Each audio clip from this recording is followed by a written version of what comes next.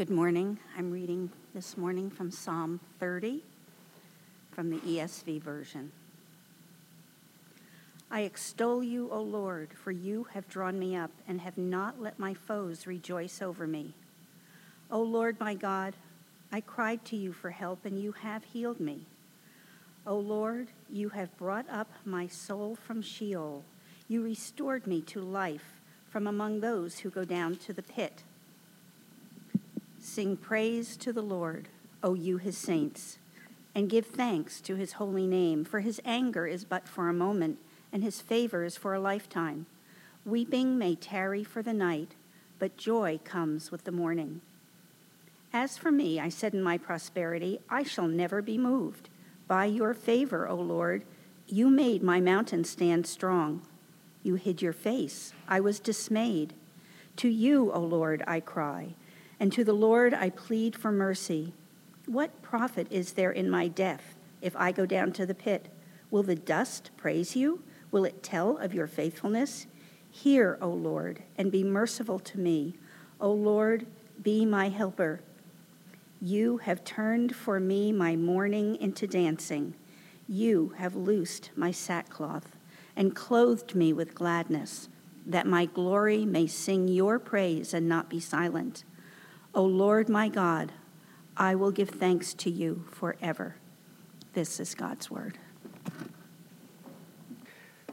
So today I really want to impress upon you, I want to highlight your soul's need for worship.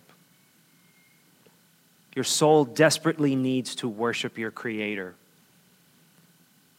Worship needs to be a habit for you. It needs to be a common practice. It needs to be something that comes as second nature, consistently, whether in solitude by yourself or in community publicly as we're doing right here on Sunday. Regardless of your situation, regardless of your frame of mind, worship is a necessity for every creature.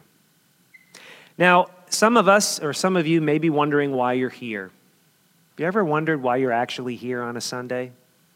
Maybe sometimes people have brought you. You don't come willingly. Or maybe you do come and then you just one day scratch your head and go, yeah, why do I keep coming? Why am I with these people every Sunday? And what really are we doing? And why is it even important? If you ever wondered that, or if you've been wondering that lately or even today, I hope to give you the reason. Psalm 30 is a personal song of thanks. David is personally thanking God for helping him out. But based on that, David now says to an entire congregation, okay, now, based on what God's done in my life, I want you all to worship. I'm calling all of you, I'm encouraging all of you to worship God. Like he says in verse 4. And if I can find there's the clicker. I left it here. He says in verse 4, sing praises to the Lord, O you his saints, and give thanks to his holy name. Worship has such an impact on us that it actually changes our perspective on our struggles. And it answers the doubts and fears that we have brought on by those struggles. And as we look at David's meditation in Psalm 30, I hope you will see that the worship of God brings to us the perspective of God, perspective that we desperately need. Just as an illustration, simple illustration, our eyes and our brains interpret contrasts in what we see. Think about it. Color. Not only colors, different colors, but different shades and hues of color. Light and dark. Perspective of depth. What is far, what is near. Contrast all the time, allowing us to gain perspective. The contrast that our eyes and our brains interpret gives us perspective in order to respond to everything that's going on around us, every minute of the day. Now, in a similar way, worship allows us to perceive contrasts that provide us with perspective.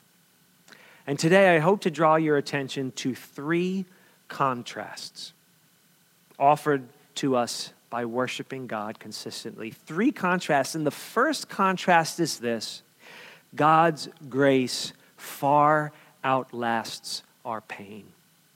David was convinced of this. Now, what I mean by the word grace, because it's heard and used often, but let me tell you what I mean by it. Grace is God's favor that we don't deserve, that we haven't worked for, that is unmerited.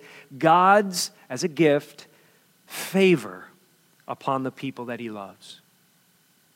And David says that God's favor is the reason why we worship. He says in verse 5, this is why he's singing to God. He says, "For his anger is but for a moment, and his favor is for a lifetime. Weeping may tarry for the night, but joy comes with the morning."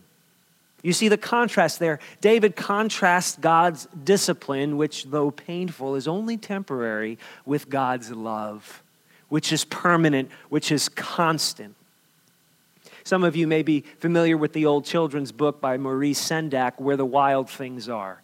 And in that wonderful story, we learn about the little boy Max, who was very naughty. And because he was naughty, his mother sent him to bed without his supper. But later on, when Max came to his senses, he was reminded of her constant love for him that even outweighed and outlasted her discipline. Because when he came to his senses, he discovered that his supper was waiting for him. And we're told at the end of the story, and it was still hot. David also contrasts a night of tears with a morning of joy. We see him say not only that God's anger, his discipline is just for a moment while his favor is for a lifetime, but he even says that weeping may last for the night, but joy comes with the morning. Think about it. This is a very practical bit of imagery that David offers us. Now, you know that at nighttime, a child's fears increase. In the darkness, they interpret shadows and shapes in ways that they don't interpret the very same objects in the daylight. And they want to run in and sleep with you because they're scared of the dark and what the dark brings. It clouds their perspective. And sure enough, with the sunrise in the morning, they're like new people. Now, you know it's true as an adult too. Isn't it true that in the dark and at night you lie awake and think about the things that most worry you? You think about the people that most worry you. And yet with the morning and the sun, this is quite literal. Not only figuratively, quite literally, with the sunshine comes a new perspective that you couldn't quite see, you couldn't quite grasp and comprehend on your bed in the night. Well, in the same way, God's worship transforms our perspective. And if you were to think of Christian worship as a table, as a feast, the centerpieces of the table that God prepares for us in worship are what we call the means of grace. God's word and his sacraments, baptism and communion. The means of grace are not the things that save us in themselves. God saves us, but he communicates. He communicates the benefits and the blessings and the nourishment of his grace through what we call the means of grace. And in worship, we are reminded through the word of God and through these sacraments and through prayer and all that we do that is based on God's word to us, we're reminded of his glory and his power, and so we're moved to awe and wonder. Or we're reminded of his holiness and his law, and we're grieved that we haven't kept it. We're grieved that we're not holy, and we're moved to remorse and to humility. And then we're reminded of God's love and his kindness and his forgiveness, and we're stirred to joy. And we're stirred to obedience and the desire to serve him because it's out of love for his forgiveness that we want to obey and serve him and do his will and serve one another and reach our neighbors. We're also reminded of God's unchanging will and promises. And that establishes our trust in him.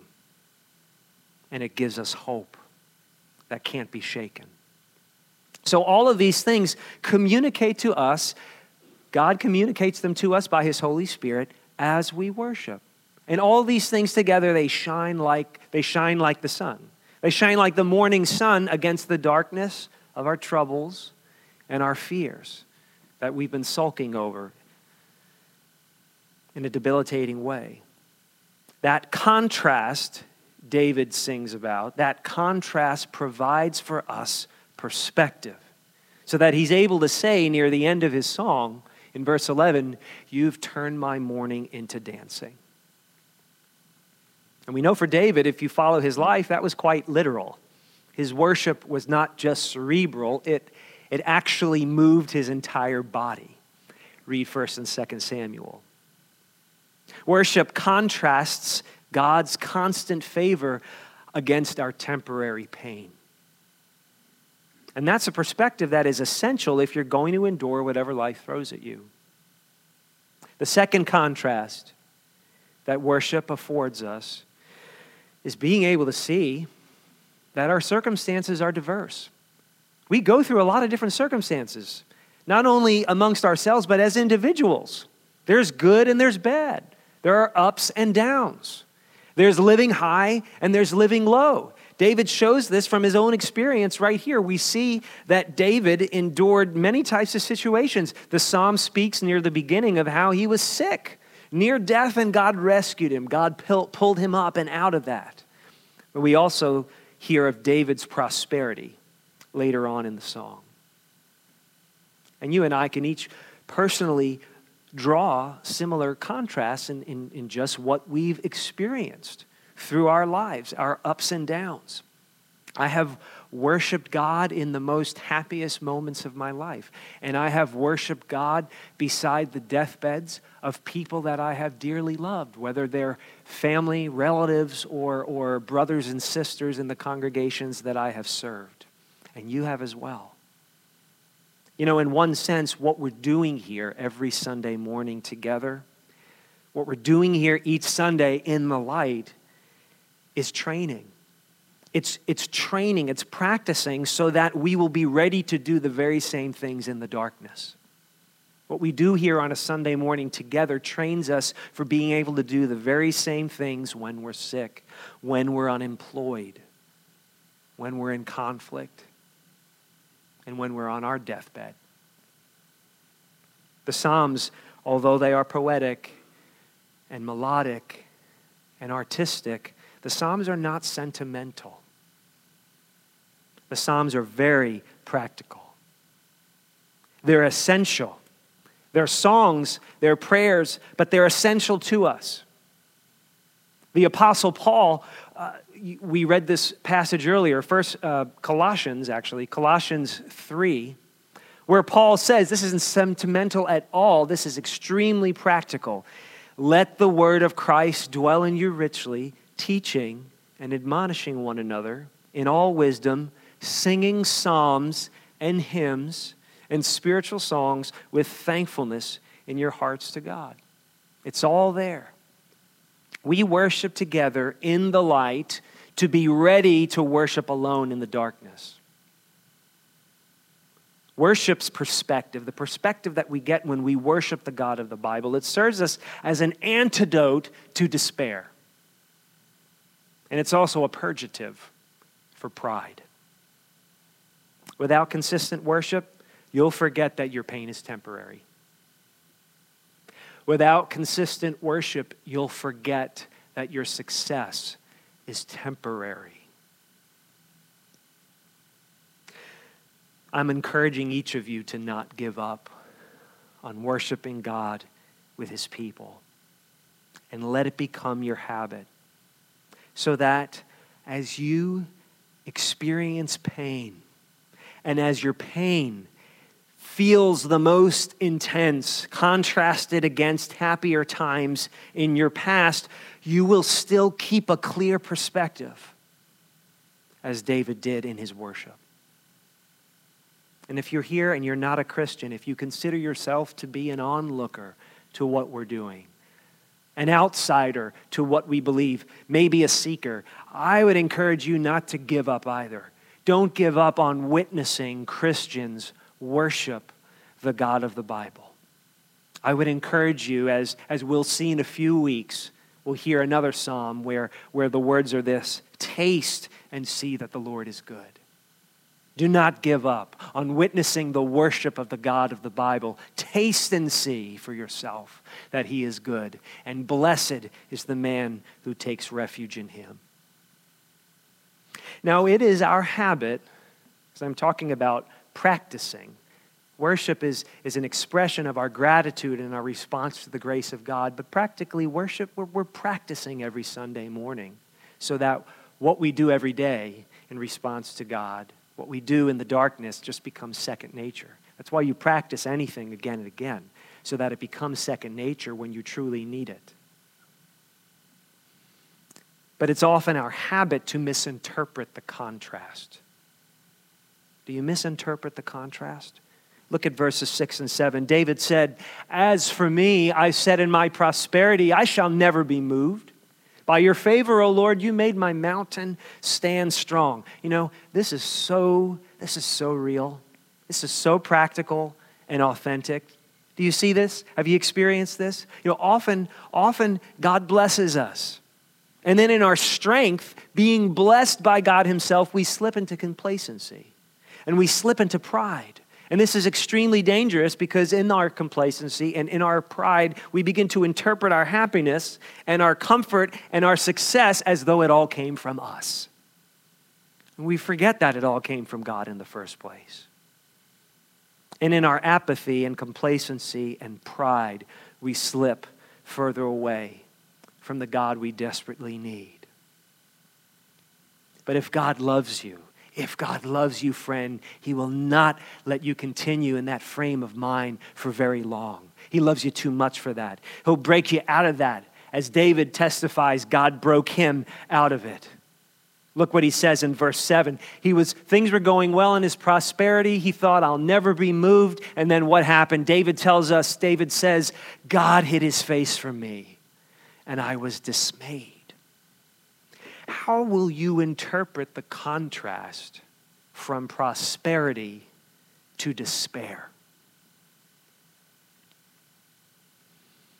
Dan Allender and Tremper Longman wrote a very helpful book called The Cry of the Soul, in which they used the Psalms to highlight how our emotions, the whole gamut of human emotions, really tell us how we're doing with God. And they shed some light on this psalm, on Psalm 30. And they say, when God abandoned David by hiding his face, God stripped away from David his illusion of self-confidence. Predictably, the result of this abandonment was loss of hope, depression. But where did this depression drive David? To self-pity? No, it drove David into the arms of God. And they go on to say, the pattern typically for us moves from complacency to abandonment, from abandonment to depression, but then from depression to greater glory. And so in short, they say the process is something like this that David goes through and that I know we go through. From stagnant relationship to loneliness to intimate fellowship. Have you misinterpreted God's silence? Have you misinterpreted God's seeming absence as though he's given up on you, as though he's forgotten you, as though he does not love you, as though you are not valuable to him? My friend, it is just the opposite for the Christian. It is just the opposite. It is in our prosperity that God hides his face so that we will be dismayed. He wants us in our prosperity, in our apathy, in our complacency to be dismayed, so that we will remember that the only thing we can cling to in the end is him. He will strip everything away until he is the only thing that's left. And it's in feeling abandoned by God that we finally wake up, that he finally has us where he wants him. And now we're listening. C.S. Lewis said, we will never listen to God when we feel that things are going really well. But rather, he writes that pain insists on being attended to. God whispers to us in our pleasures, speaks in our conscience, but shouts in our pain. It is his megaphone to rouse a deaf world. And I think he was exactly right. This is why worship must become a habit for you in all circumstances, so that in your dismay, when you most need to worship, you will. And as you worship, even in your despair, as you worship as David did, even wondering where God is and what God is up to, as you worship and as you're reminded of these truths, you will get a new perspective. And you will see, and here's the third contrast, you will see the glory of God. You will see your own glory against the backdrop of your pain. The reason that God has helped David, David finally says in verse 12, the reason is that he says, my glory may sing your praise and not be silent. My glory, David's glory, your glory. It is not sin to say that God will one day glorify you. You were created by him and you were meant for glory, and he is going to bring you back to a state of glory. And the hope and the promise that God will one day glorify you to be the man and the woman that he desires you to be in perfection stands in contrast against your current despair. David couldn't see that fully, but now his spiritual ancestors, you and I, we can see it. See, worship interrupts your despair with fresh eyes on a clear perspective. The Apostle Paul put it this way in 2 Corinthians chapter 4. He said, so we do not lose heart. Though our outer self is wasting away, our inner self is being renewed day by day. Now listen to what Paul said. For this light momentary affliction, he calls it a light momentary, the guy that was in prison and was beaten. This light momentary affliction is preparing for us an eternal weight of glory beyond all comparison. There's the contrast. Beyond an eternal weight of glory, beyond all comparison, as we look not to the things that are seen, but to the things that are unseen. For the things that are seen are transient, but the things that are unseen are eternal. And a way of saying that is Paul, with more clarity because of the gospel that David couldn't fully see, Paul is echoing David by saying, weeping may tarry for the night, but joy comes with the morning. Do you want to know God, but demand that you not know pain? For the Christian, that is impossible. God came to know us through pain. The Bible tells us that God, in the man Jesus, came to know the human experience by entering into our pain and suffering it himself. Christ came to know you through your pain, and so you must come to know God through pain. And it's there, it's in your pain actually that you see clearly. You're not seeing clearly in your prosperity. You're clueless in it, as David was.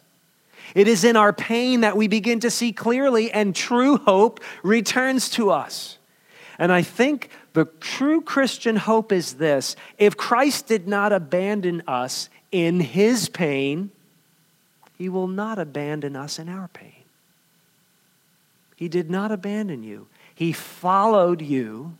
He followed his love for you to the cross. And he did not abandon you, though he despised the shame of the cross. He endured it in his pain. And therefore, he will not give up on you, though you suffer pain. And I think that is the hope that David only briefly tasted, that we now, after Jesus Christ, can know fully. That God allowed his Son to suffer immeasurable pain, and then through that suffering glorified his Son. And as we come to know Christ, though we suffer pain, God will glorify us. And so the worship of God brings to us the perspective that Christ was truly abandoned on the cross, but then 3 days later glorified. And as we wrestle with the reality of feeling alone and in pain and abandoned, the truth is that against the backdrop of what seems most intensely painful to us in this life, there is a greater reality of glory and of healing and of peace and clarity that is yours in Jesus Christ. So quite simply, it's not a complicated idea. We look at Psalm 30, we look at David's praise and saying, weeping is lasting for the night, but joy comes with the morning. Yes, there is mourning, but it will turn into dancing for you. We see that in worship. As the Word of God informs us, as the Spirit of God fills us with that Word, as the people of God remind each other that it is true and we can count on it, we gain perspective. Our vision becomes more clear, regardless of our circumstances. We're not promising happiness all the time, but God promises perspective as we worship Him. And I think that's where we gain hope, even in our sorrow. So don't give up on the practical practice of worshiping your Creator in the light of the glory of Jesus Christ. And gain perspective by it. Because God's grace far outshines His discipline.